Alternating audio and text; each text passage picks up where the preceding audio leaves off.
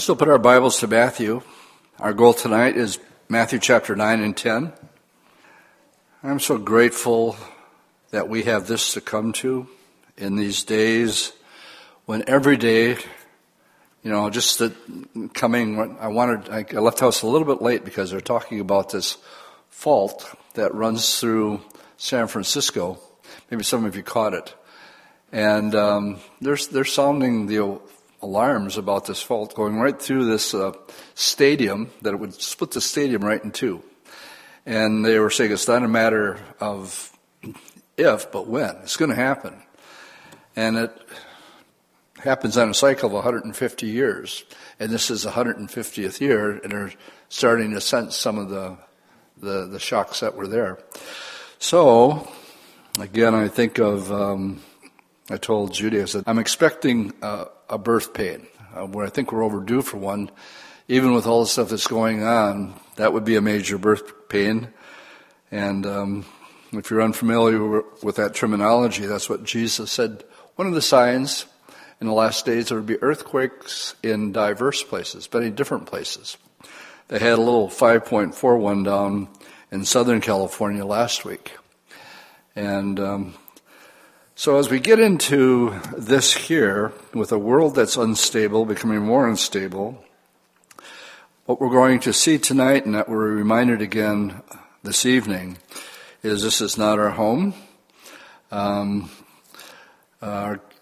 Lord clearly said His kingdom is coming, and that's where our hope lies, not in the here and now, but we're to be about our Father's business until the Lord calls His church home.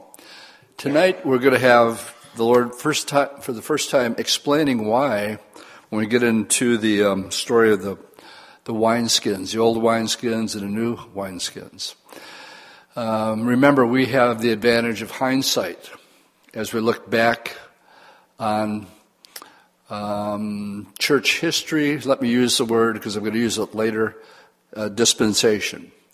A dispensation would be like all of the Old Testament being under the law. James 1 verse 17 says, the law came by Moses, but grace and truth. That's a new dispensation. You have the old dispensation, the law, came by Moses. Well, when we get into the wineskins, the Lord is going to use that as an analogy, saying everything is different now. It was you were under the law.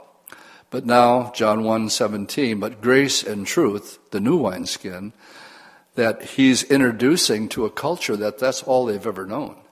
And now He's about to change all of that. As we get into 9, it's a continuation of chapter 8. Chapter 8 last week, last time we were in chapter 8, we talked about 6 miracles. And now in chapter 9, there are 6 more miracles, so a total of 12 altogether. 12, after studying today, it seems to be the number because it's going to come up not only with this, but with the little girl who's, we're going to find out, is 12 years old. We have the woman with the issue of blood for 12 years. And I just find that interesting that 12 is repeated 4 different times. So as you look at, we're just going to read verse 1 of chapter 9. So he got into a boat, crossed over, and came to his own city. Now, there should be a continuation. If you go back to chapter 8, picking it up in verse 33, we have the 2 men that were demon-possessed that begged to be cast into the pigs or the swine. That's in chapter 8, verse 33. Then those who kept them fled, and they went into their city and told everything, including what happened to the demon-possessed men. Now, these are the people that were previously scared to death of these 2 demon-possessed guys. But now they come and they see they're normal, and they're, in verse 34, they were afraid of the power that Jesus had. So in verse 34, behold, the whole city came out to meet Jesus. When they saw him, they begged him to depart from their region. Okay, now the so. First verse of chapter 9. So he got into his boat. What does that tell us?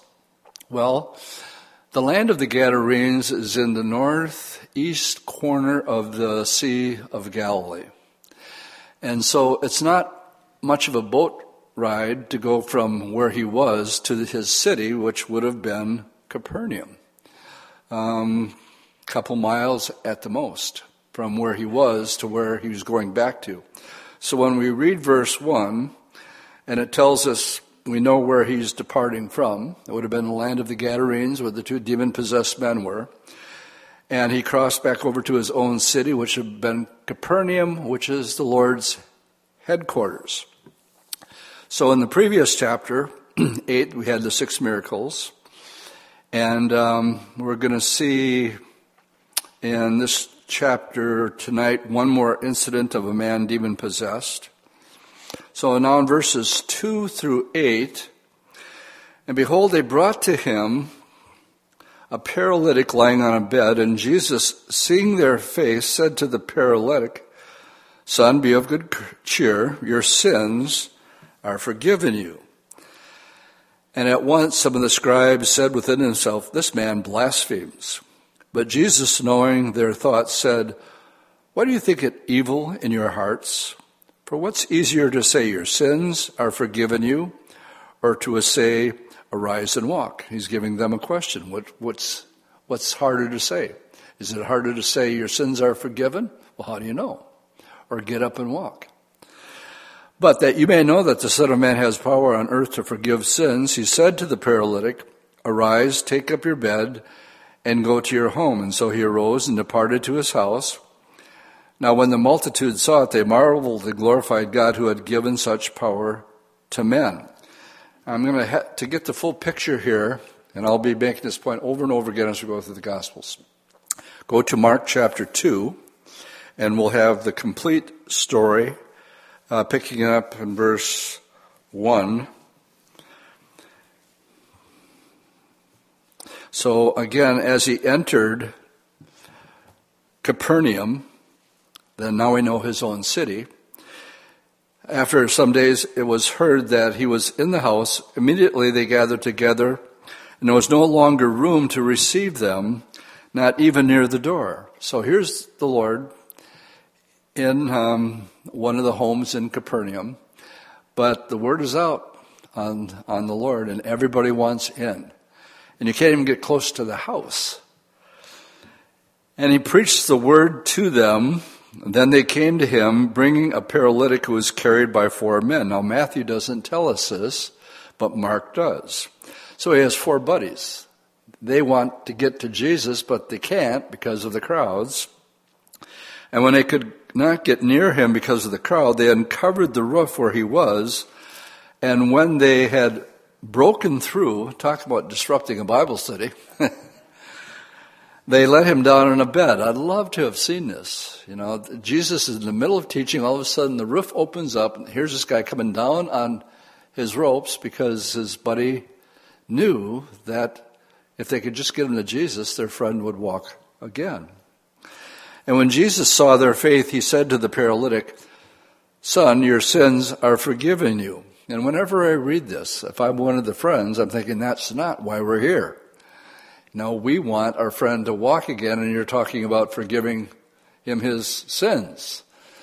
And but some of the scribes, so this is more information from Matthew, but some of the scribes were sitting there reasoning in their hearts, why does this man speak blasphemy? Who can forgive sins but God alone? Yeah, that's the point. This is a point that Jesus is wanting to make. That only God can forgive sins. He makes sin the issue, but then to prove it, he says, which is harder to say, your sins are forgiven or arise up and walk? Well, you never know. You can say your sins are forgiven, but how do you know they are? How do you know they're not?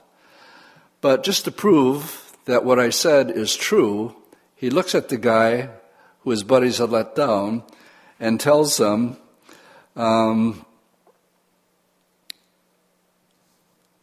in verse 9, what is easier to say to the paralytic, which I just said, your sins forgiven you, or arise, but that you might know that the Son of Man has power on earth to forgive sins.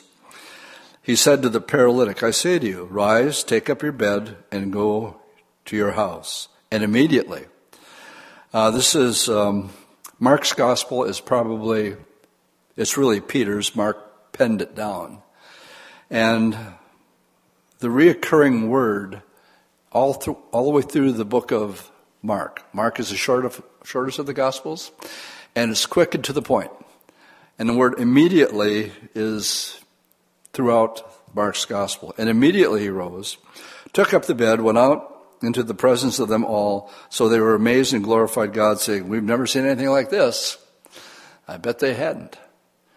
And the better part of the healing was, yes, he was healed, but more importantly, the Lord forgave that man his sin. All right, let's go back. We're just going to look at Matthew 9, just one verse. Verse 9, we have the calling of Matthew. And again, we're going to have to get a bigger picture by going back to Mark. Then as he passed on from there, he saw a man whose name was Matthew. So now Matthew is writing about himself. Sitting at the tax office, and he said to him, "Follow me." And he arose and followed him. Matthew evidently doesn't want to talk much about himself, so he gives himself a one-liner, one verse. You have to go to Mark to get a more complete picture of what's taking place here. So back to Mark. Mark chapter 2, verse 13. Then he went out again by the sea, and all the multitudes came to him, and he taught them. And as he had passed by, he saw Levi. Now this is Matthew, but here he's called Levi, the son of Alphaeus, sitting at the tax office, and he said to him, "Follow me." So he arose and followed him. Now it happened as he was dining at Levi's house, that many tax collectors and sinners also sat with Jesus and his disciples, for there were many, and they followed him. So now here's Levi's buddies, other tax collectors, which were despised and hated by the Jewish people. A tax collector would have made his money by getting as much as he could. There was so much that would be gathered for Rome that was required. Their pay was up and above and beyond what they could get. So they were despised and hated by everybody. And now Jesus is hanging with all these tax collectors that the Jews despise. And when verse 16, and when the scribes and the Pharisees saw him eating with tax collectors and sinners, they said to his disciples, "How is it that he eats and drinks with tax collectors and sinners?" And when Jesus heard it, he said to them, "Those who are well have no need of a physician, but those who are sick. I did not come to call the righteous, but sinners to repentance." Now this is going to be in stark contrast to his forerunner, John the Baptist. John would not have done this. And when we read where John actually doubts that the one he said, "There's the Lamb of God who takes away the sins of the world," John the Baptist, the greatest man who ever lived, according to Jesus, doubted. Go ask Jesus if he's really the Messiah, or should we be looking for somebody else? So Jesus sends a message back to John. He says, "Go tell John this." He says, "The lame walk, the blind see, the gospel is preached to the poor." Oh yeah, and tell him this too. "And blessed is he who is not offended by me." John the Baptist offended? Yeah. John the Baptist had the vow of a Nazirite. And that would have meant he would have grown his hair long. He couldn't eat grapes, much less wine.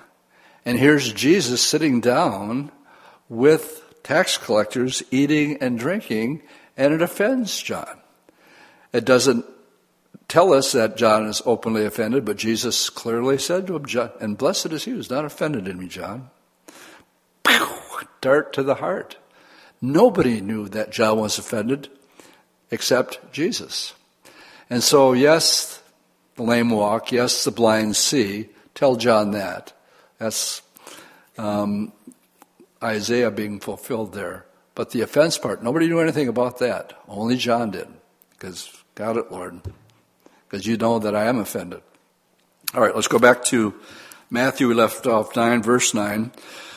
So Matthew evidently doesn't like to talk too much about himself here, so he gives himself one verse. Mark fills in the gaps. We find out that his name is Levi, and all of his buddies are tax collectors, and Jesus goes and has supper with them. Now 10 through 13. And so it was as Jesus sat at the table in the house, behold, many tax collectors and sinners came and sat down with him and his disciples. And when the Pharisees saw it, they said to his disciples, why does your teacher eat with tax collectors and sinners?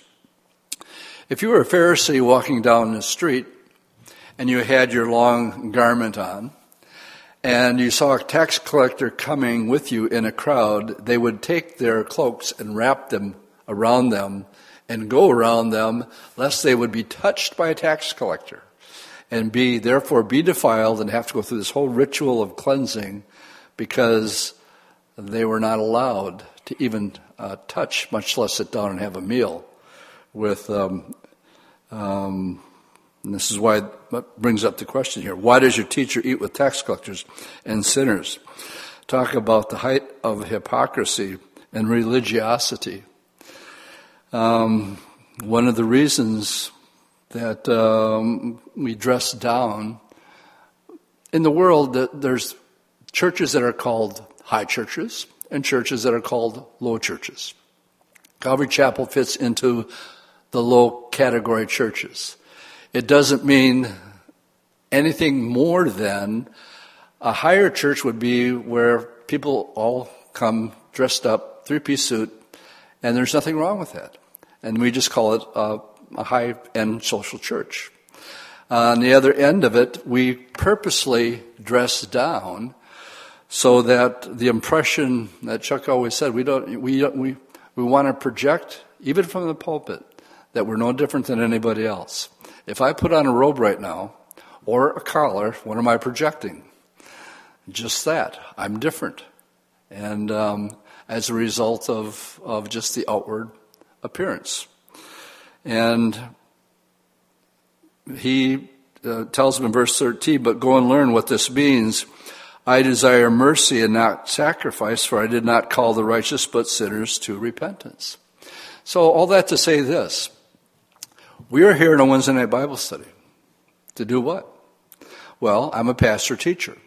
My job, according to Ephesians 4, is to equip you by teaching this to do the work of ministry. You see, the mission field is out there. And, there's so many churches, they preach the gospel every Sunday morning, but they're preaching to people who are already saved. Now, granted, there will always be a visitor who comes in who's not born again. And we understand that. But the majority of you don't need to hear an evangelical message every Sunday. What you need is to be equipped. And then when we get in chapter 10 tonight, there is a lot of equipping on how we live as Christians. This is still establishing Jesus' authority with miracles in 8 and 9. So here, what we want to glean from these verses is you need to feel comfortable with your unsaved friends. And yes, there's a balance. Here's the litmus test that I always tell people when it comes to hanging with people who aren't saved. And here's the litmus test. And it boils down to who's influencing who. If you're at a place where you can hang with non-believers and they're not an influence to you, then you should be there because you need to be the influence to them. On the other hand, if you're a young Christian, this is what I tell them. Come out from among them and be ye separate, and I'll receive you, says the Lord. There needs to be that period of time when they just get saved, that they get some spiritual meat on their bones. We call it getting rooted and grounded. So that when they go hang with their old buddies, they don't drag you back into the world. So what's the litmus test? Well, it all depends. Who's influencing who? When you're hanging with unbelieving friends, do they know where you're at? Do they know you're a Christian? And are you waiting for your opportunity to get the foot in the door, so to speak? And sometimes the Lord opens the door and you get to share your testimony or whatever, and sometimes you don't. But for new believers, I tell them, look, take a year off. Just come to church and let the old life go, including your old friends, for a season of time. Until when? Until you're strong enough to be an influence that they're not going to drag you back, but they're going to see the change in your life and you go, you're really different. You're not the same person you used to be. So, obviously, the Pharisees here, that wasn't their mentality. Jesus, of course, I think is Zacchaeus, And same ballpark, who was a Jew who gets radically saved. And Jesus has supper with him. And during the supper, Zacchaeus gets saved. And he comes out and he says, as a tax collector, he says, if I ripped anybody off, the law said, if you rip somebody off, you got to give them back twice as much. Well, Zacchaeus says, I'm going to give you 4 times as much. And he doubled it. And at the end of the conversation, those that were criticizing the Lord for having a meal with Zacchaeus, he said, you guys should be happy. Because here's a child of Abraham. He's one of us. And he's come to salvation. So you guys should be happy. All right, let's leave that. Jesus is quoting this last verse 13 here. And I want to point this out. Every time there's an Old Testament verse that's fulfilled in the New Testament, we find it. Here's one in verse 13. He says, I desire mercy and not sacrifice. That is Hosea chapter 6. If you're taking notes, Hosea 6, verse 6. It's a prophecy that the Lord would fulfill, and it's being fulfilled right here. That the Lord desires mercy and not sacrifice. You don't have to turn to this, but Paul in 1 Timothy 1:15 says, this is a faithful saying, and worthy of all acceptance, that Christ Jesus came into the world to save sinners, and then he says, of whom I am chief. Whoa. The Apostle Paul said that he was the chiefest of sinners? Yeah. Not in the beginning. Remember, he started out killing Christians.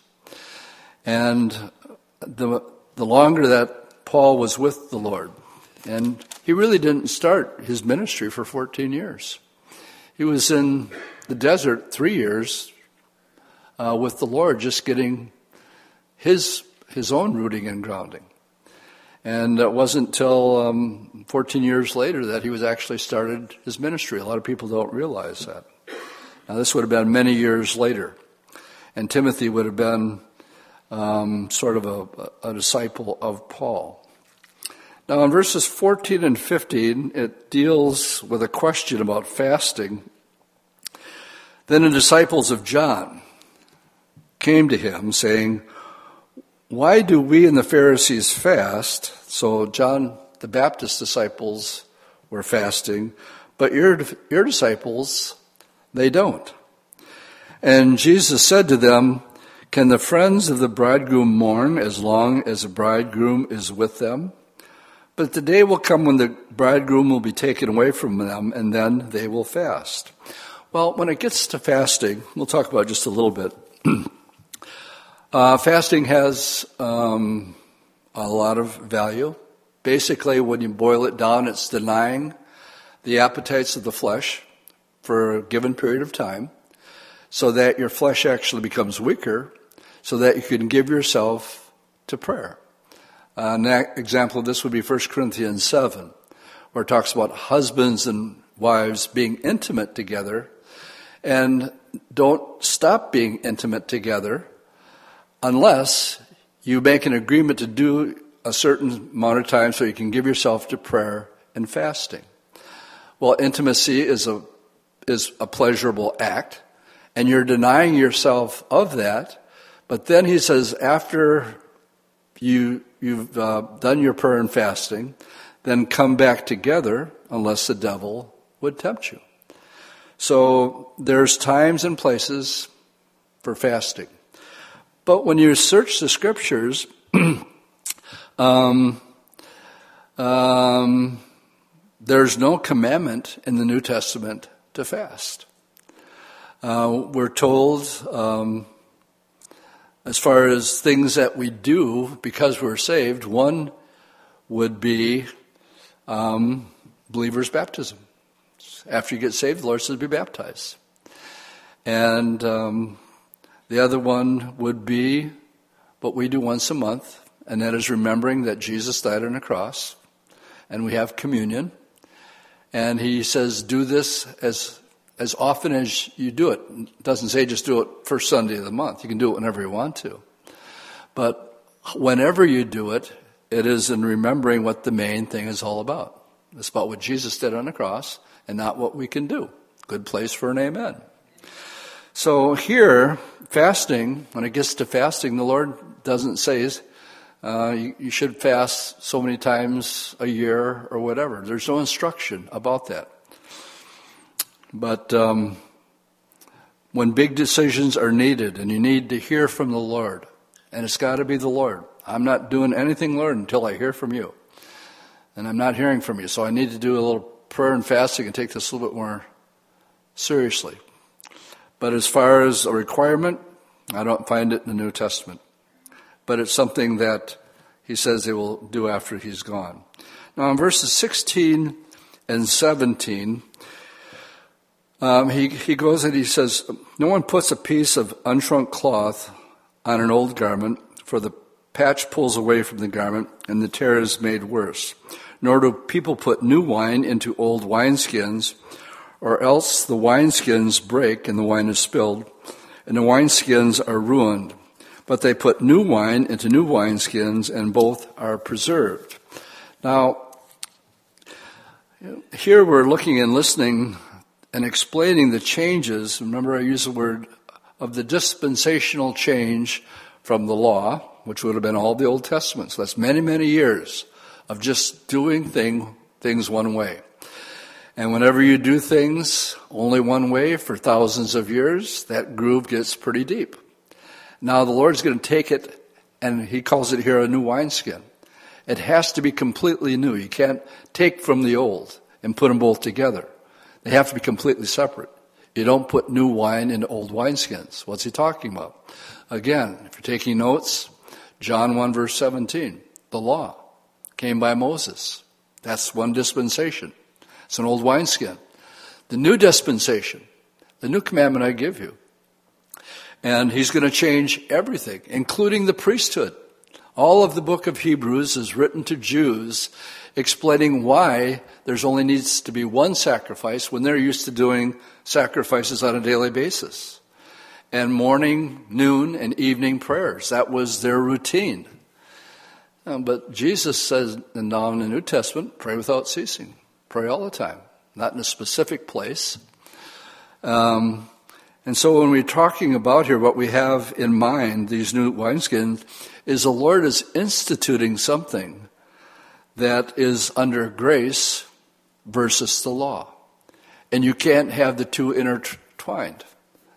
They're mutually exclusive. One makes the other one go away. It's like light and darkness. They can't coexist together. You can't have the law and you can't have grace. It's either law or it's grace. Another place, good place for an amen. And gang, when you understand this is really, again, I think what sets a person free when they realize they can't add anything to it. Disciples wanted to know, Lord, what can we do to do the works of God? And Jesus just looked at them and says, this is the work of God, that you believe in him who the Father has sent. That's your job. That's it. That's it. Now, because of that, there's things that are going to happen. You're naturally going to produce good works. Faith without works is dead. But I'm not saved because of my works. I do good works because I'm saved. Everybody got that? But that's so different from what so many believe in the world today. that you have to be a part of doing this good work in order to deserve or earn your salvation. So this deal with the wineskins here is simply an illustration that Jesus is explaining something old is passing away, and I can't put grace into law. It can't be done. It'll break. And so that's what I believe the Lord is speaking about here. Now, when we get to verses 18 to 26, we have a woman who's is going to be healed, and a child who's going to be raised from the dead. This will be, if you're taking notes, miracle 8 and 9. Both are miracles of healing, and we're going to also have to go to Luke to get more information on this, but let's read first of all verse 18. While he spoke these things to them, behold, a ruler came and worshipped him, saying, My daughter has just died, but come and lay your hands on her and she will live. So Jesus arose and followed him, and so did his disciples. And then suddenly a woman who had a flow of blood, notice for 12 years, came from behind and touched the hem of his garment. For she said to herself, If only I may touch his garment, I know I'll be made well. But Jesus turned around, and when he saw her, he said, Be of good cheer, daughter. Your faith has made you well. And the woman was made well from that hour. And when Jesus came to the ruler's house, they saw the flute players and the noisy crowd wailing. And he said to them, Make room, for the girl's not dead, she's just sleeping. And they began to mock Jesus to scorn. But when the crowd was put outside, he went in and took her by the hand, and the girl arose. And the report of this went out into all the land. Complete picture, we need to go to Luke's Gospel, chapter 8. More information about this event. And some, I think, important, I've never seen it before. That's what I like about going through the Bible over and over again. Seeing things you've never seen before. So, Luke 8, verse 41, we have the ruler's name. Behold, there was a man named Jairus, and he was a ruler of the synagogue. We didn't know that from Matthew's account.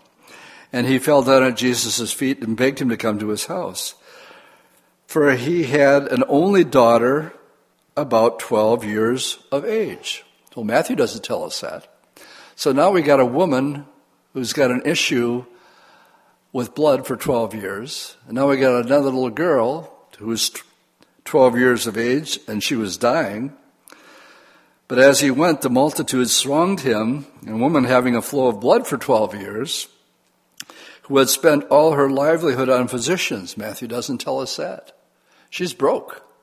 She spent it all on doctors, and nobody could heal her. Came from behind him and touched the hem of his garment, and immediately her flow of blood stopped. Well, again, it doesn't have, in Matthew's account, it says, in that hour she was healed. Evidently here there's more clarification. It was healed immediately. And Jesus said, Who touched me? That's not in Matthew's. But all denied it. Peter and those with him said, Master, are you kidding? The multitude throngs around you, and you want to know who touched you? And Jesus said, Somebody touched me, for I perceive power going out from me. Now when the woman saw that she was not hidden, she came trembling. Well, all Matthew tells us that Jesus turned around and said, Don't be afraid. Be of good cheer. Your faith has made you well. But again, the importance of getting a complete picture with all the Gospels. She came trembling, falling before him. She declared to him in the presence of all the people the reason she had touched him, and now she was healed immediately. And then he says to her, Daughter, be of good cheer, your faith has made you well. Go in peace. Let's go back to Matthew 9. And we have these two miracles, and I can't, it gives me pause to stop and wonder about the number 12 here. Because what's going to happen before we're through here is we're going to have 12 disciples who are going to go from being men that Jesus called as disciples, but they turn into apostles. And we'll talk about apostles in just a bit. But let's go to the next miracle in verse 27 through 31. This will be the 10th miracle. When Jesus departed from there, 2 blind men followed him, crying out and saying, "Son of David, have mercy on us." Now, Matthew is writing from a Jewish perspective. He's a Levi. And his message is primarily to the Jewish people. So the title here, Son of David, is important. It carries back the idea that he is the promise that God made to David of the kingdom, and here he calls him they call Jesus the Son of David. And when he had come into the house, the blind man came to him and said to him, "Do you believe that I am able to do this?" And they said to him, "Yes, Lord." And then he touched their eyes, saying, "According to your faith, let it be to you." And their eyes were opened. And Jesus sternly, I want to emphasize that, sternly. Imagine Jesus being stern. We have such a misconception about the Lord, and it's primarily where we're going on Sunday. And because people don't study their Bible like they should, they just have this loving, always loving image of Jesus. That he would rebuke anybody is unthinkable. Much less have the audacity to say, you got to love me more than anything or anybody, period. And here, sternly, is what I would underline. Warn them, don't tell anybody. Now, that's a tough one. I mean, if I didn't see my whole life and all of a sudden I could see, how am I supposed to keep that under wraps? But when they departed, they spread the news about him in all that country. Just a little rabbit trail here. Jesus healed more than these 2 blind men. In John 9, verse 11, there was a blind man who wanted to be healed. A man called Jesus, he's explaining how he's healed. He says he made clay. In other words, he spit in the mud. Sticks it in the guy's eye. And he says, now go down to the pool of Siloam and wash it out. So he's making his way down there. He's not seeing yet. And the pool of Siloam is at the bottom end of the city of David.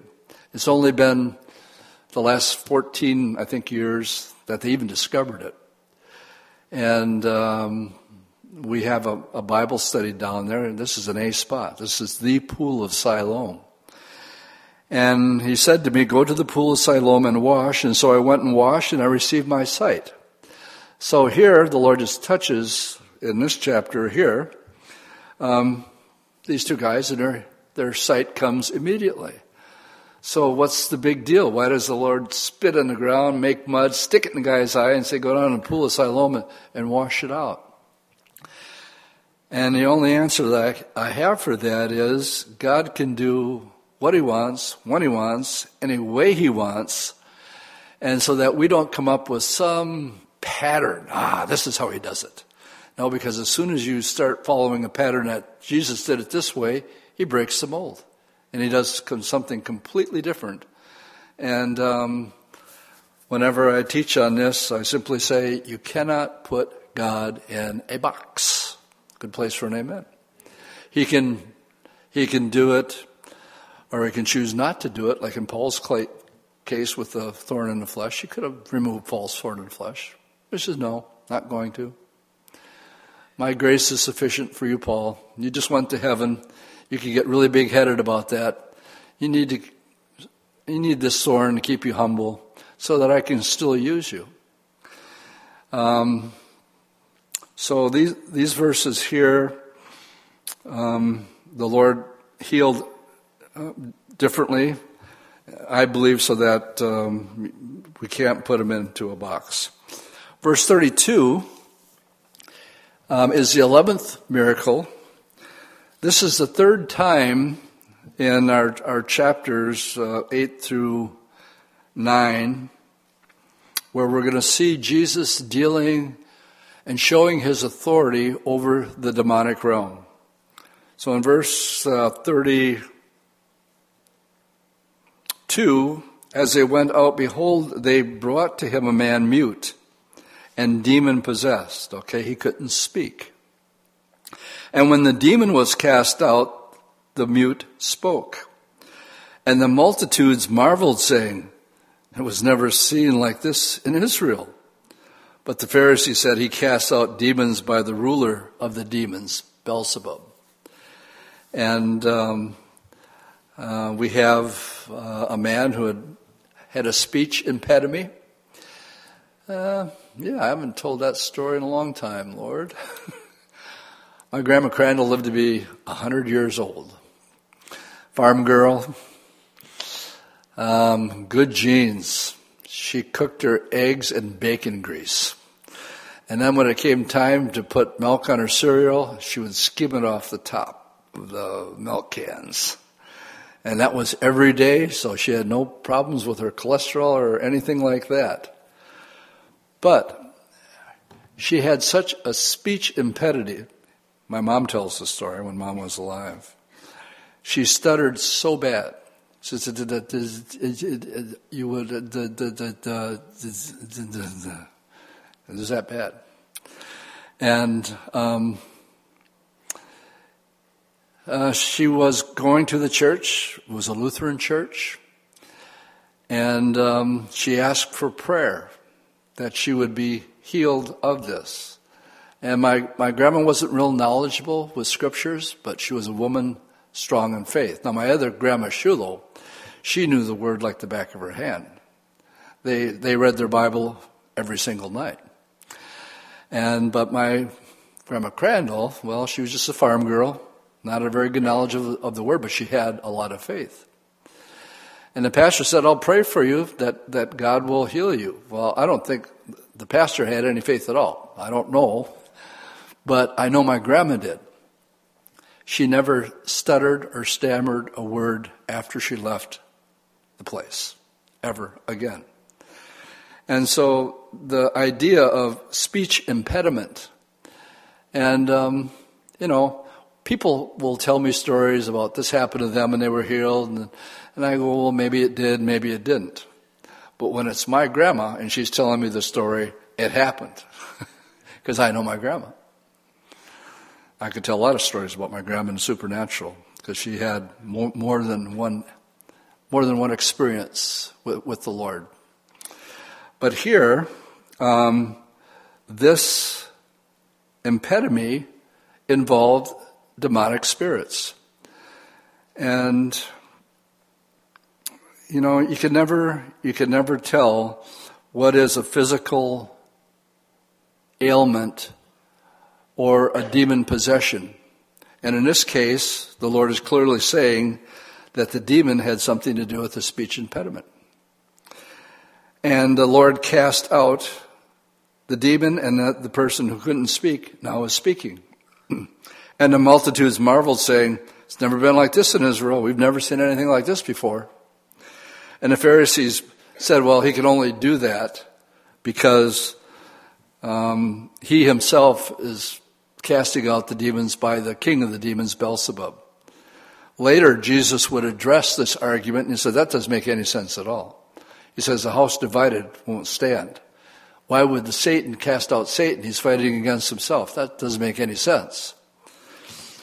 So we have here, in this miracle, and then in verses 35 through 38, we capture one of the reasons why the Lord was telling people not to say anything. He had compassion. He wanted to reach as many people as he could. But if everybody's going around telling about their miracles, the crowds are just getting bigger, and it's hindering him from becoming more effective. And that's how we end chapter 9. 35, and Jesus went about all the cities and villages, teaching in their synagogues, preaching the gospel of the kingdom and healing every sickness and every disease among the people. But when he saw the multitudes, he was moved with compassion for them, because they were weary and scattered like sheep having no shepherd. I mean, we're having compassion right now on rabbits. My wife is out shopping today because she was getting this platter together for the robins who can't get to, they're confused. I actually looked at a robin, and this robin was confused. It was in a sidewalk covered by snowbanks on this side. Look at this side, looking that way, looking this way. He didn't know what to do. And so maybe you've seen it on TV, you can actually go and get for your bird feeder some fruits and some dried worms or something, I don't know. And some of them are dying. And if we have compassion on birds, how much more should our compassion be for people who are lost sheep? And they don't have a clue. They don't even know they're lost. They don't even know they need to be saved.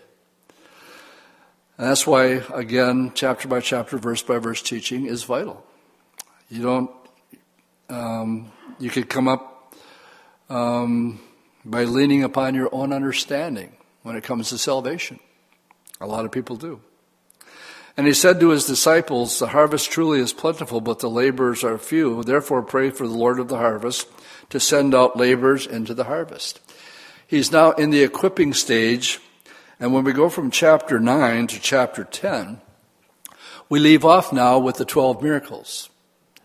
6 in chapter 8, 6 in chapter 9, and now the very miracles that we've been observing in these last two chapters, he's now going to impart upon his disciples.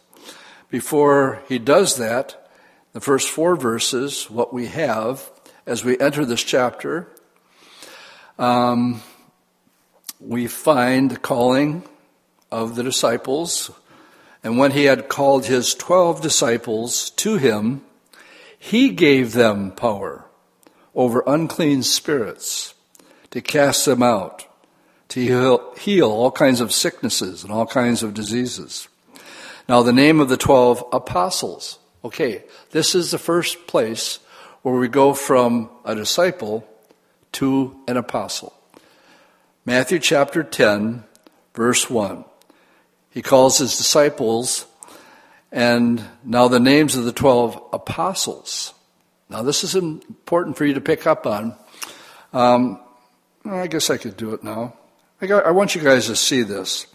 So let's turn to Revelation 21, verse 14. I could quote it, but I want you to turn in your Bibles to Revelation 21. I want to talk about apostles for a little bit here. Chapter 21, verse 14. It's a description of the New Jerusalem. And it talks about its dimensions. And in verse 14, it says, now the walls of the city had 12 foundations, and on them were the names of the 12 apostles of the Lamb.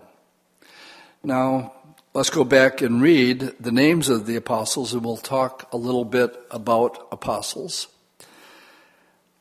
Verse 2, the name of the 12 apostles, the first, Simon, who was called Peter, and Andrew, his brother, James, the son of Zebedee, and John, his brother, Philip and Bartholomew, Thomas, and Matthew, the tax collector. We know his name is Levi. James, the son of Alphaeus, and Lebbaeus, whose surname was Thaddeus, and Simon the Canaanite, and Judas Iscariot, who would betray him.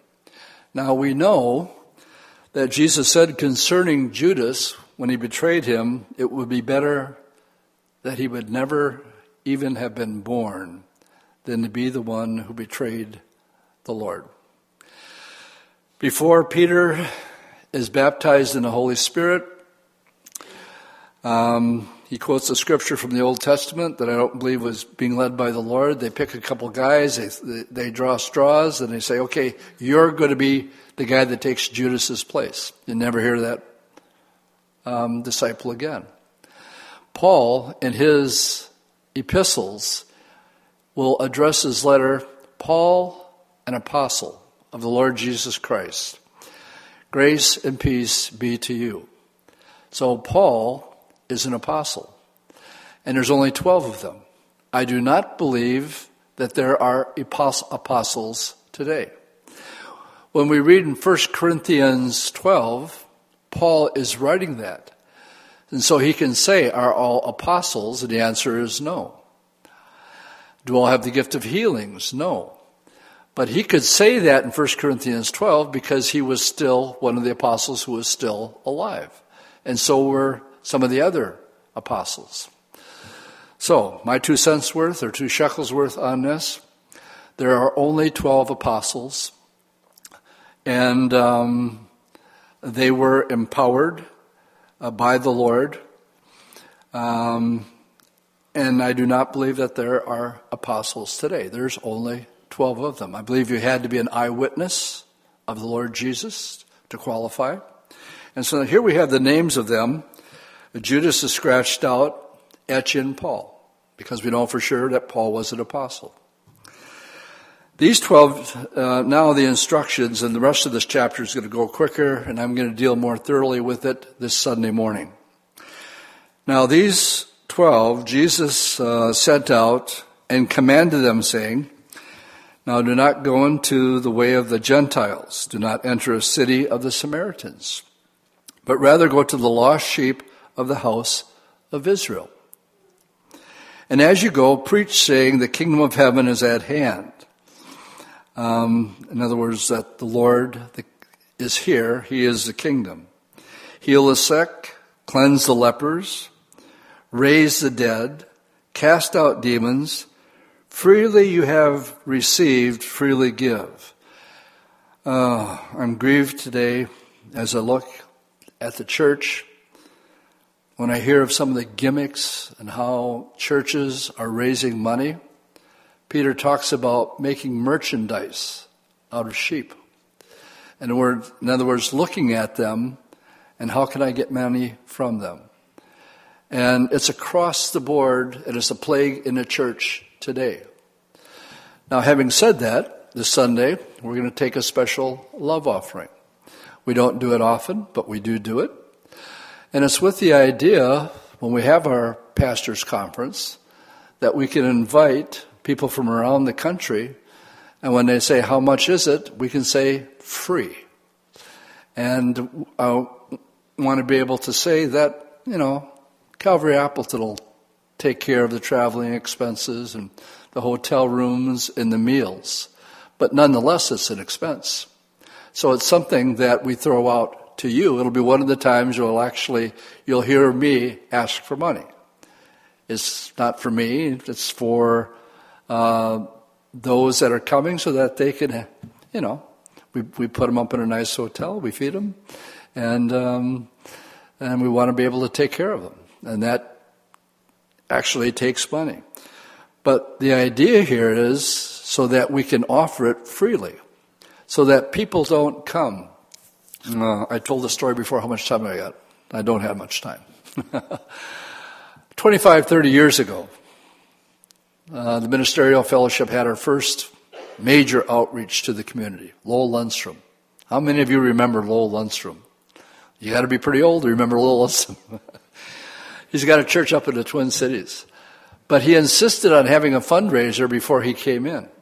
So we had a meal at a local hotel. And I'd never seen it. I'd heard stuff.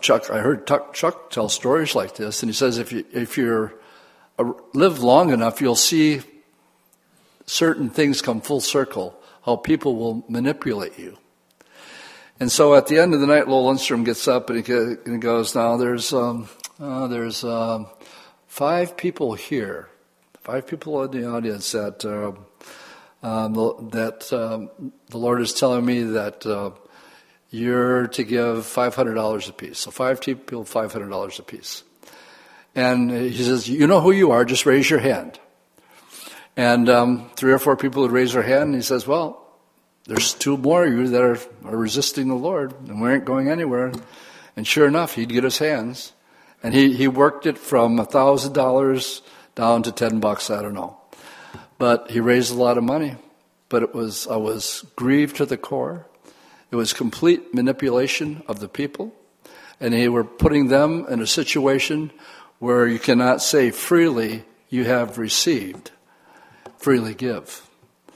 And it's a plague and a blight in the church today. And I see it all too often. Now there's a place for tithing. There's a place for giving. And what does the Bible say to it? Well, the Lord loves a cheerful giver. And that's between you and the Lord. Actually, the word is hilarious. So the Lord loves a hilarious giver. So that's my speech on money tonight. Let's go back and finish as much of this as we can. But this whole idea of freely you've been given, so freely give.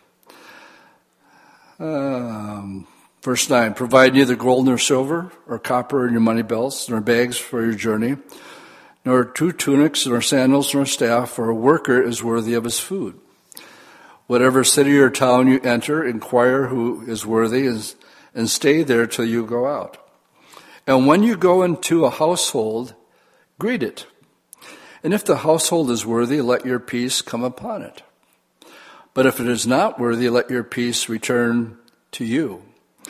And whoever will not receive you nor hear your words, when you depart from that house or city, shake off the dust from your feet. Assuredly, I say to you, it will be more tolerable for the land of Sodom and Gomorrah in the day of judgment than for that city. Because these disciples came in doing the supernatural. The Lord tells us here, He gave them power. So they go into a community.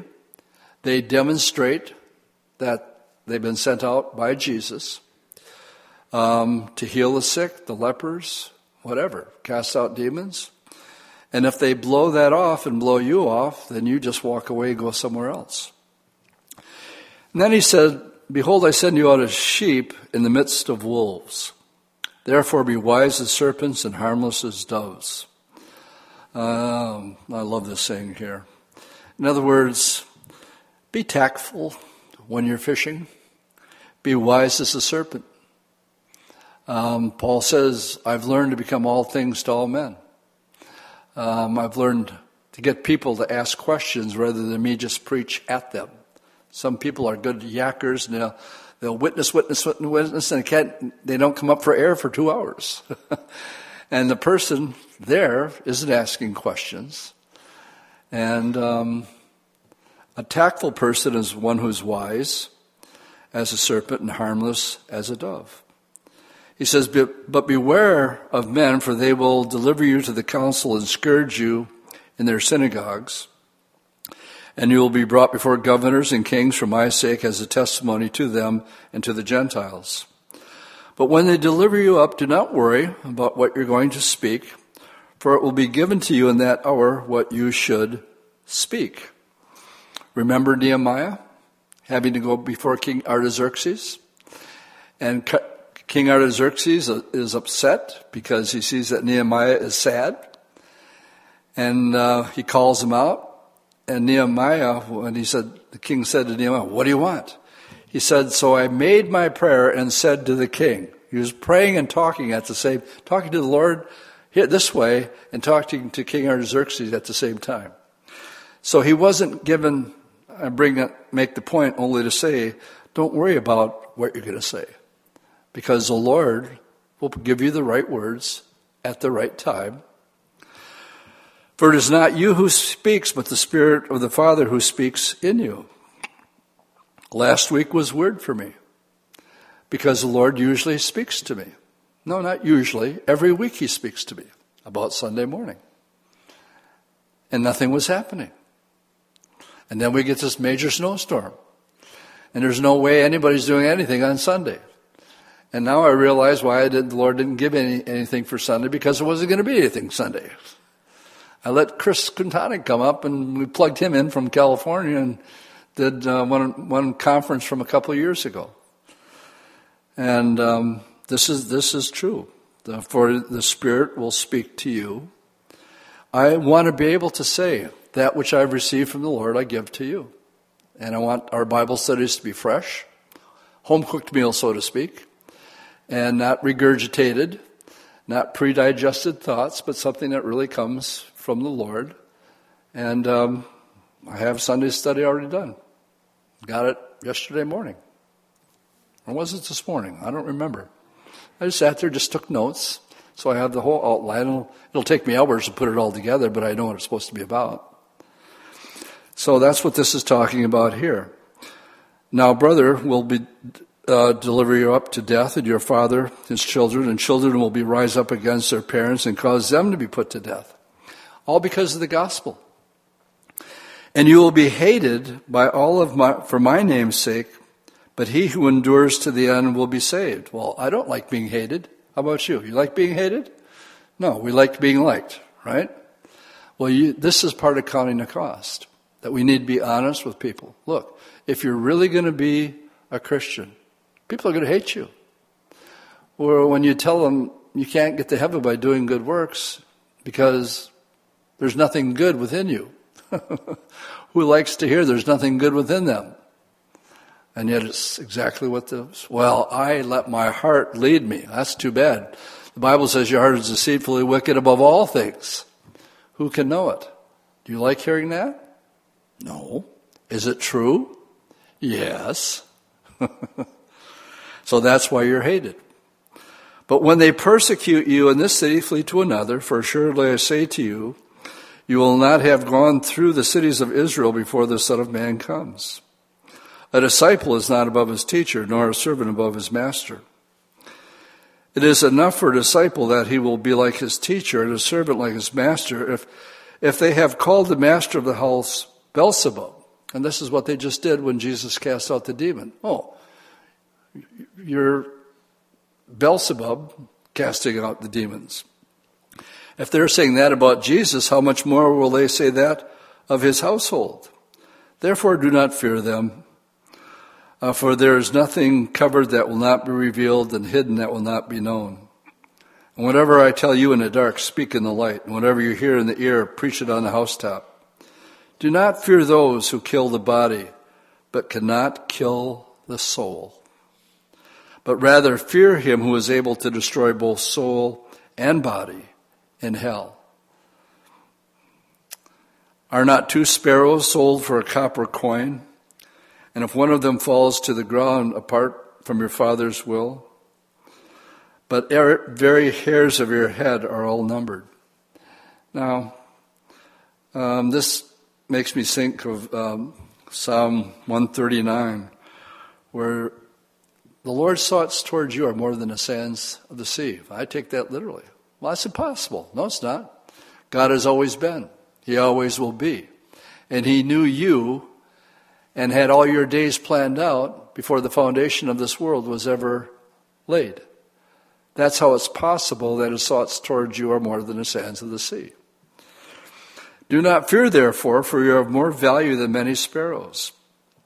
Therefore, whoever confesses me before men, I will confess him before my Father who is in heaven. Here's the door that swings both ways.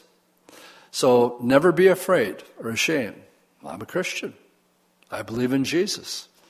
And I want to be open about that you know who I am and what I believe. In the back of my head, I'm saying, Lord, you said if I confess you before men, someday it's my name before the Father. I will confess him before my Father who is in heaven. But whoever denies me before men, him I will deny before my Father who is in heaven. Do not think that I've come to bring peace on the earth. I did not come to bring peace, but a sword. I'm not going to expound on this because my time is running out. This is where we're headed on Sunday. For I have come to set a man against his father, and a daughter against her mother, and a daughter-in-law against her mother-in-law. And a man's enemies or foes will be those of his own household. And he who loves father or mother more than me is not worthy of me. And he who loves son or daughter more than me is not worthy of me. And he who does not take up his cross and follow me is not worthy of me. He who finds his life will lose it, and he who loses his life for my sake will find it. And he who receives you receives me, and he who receives me receives him who sent me. And he who receives a prophet in the name of a prophet shall receive a prophet's reward. And he who receives a righteous man in the name of a righteous man will receive a righteous man's reward. And whoever gives one of these little ones a cup of cold water in the name of a disciple, surely I say to you, you shall in no means lose your reward. What I read through quickly, I'm going to use as our text for Sunday. So let's stand and we'll close with a word of prayer. Lord, we thank you as we looked at this transition of these miracles in 8 and 9, and then the instructions and the empowering, Lord, of the 12 apostles, where we read in the New Jerusalem, these men that you called, that we read about today, their names are going to be on the foundation of the New Jerusalem. That will be our home. And these names we will become well acquainted with. And so, Lord, as we give you this night, we do pray for this week, and that our faith as a result of the study tonight would just help us grow a little closer and stronger to you. In Jesus' name I pray. Amen.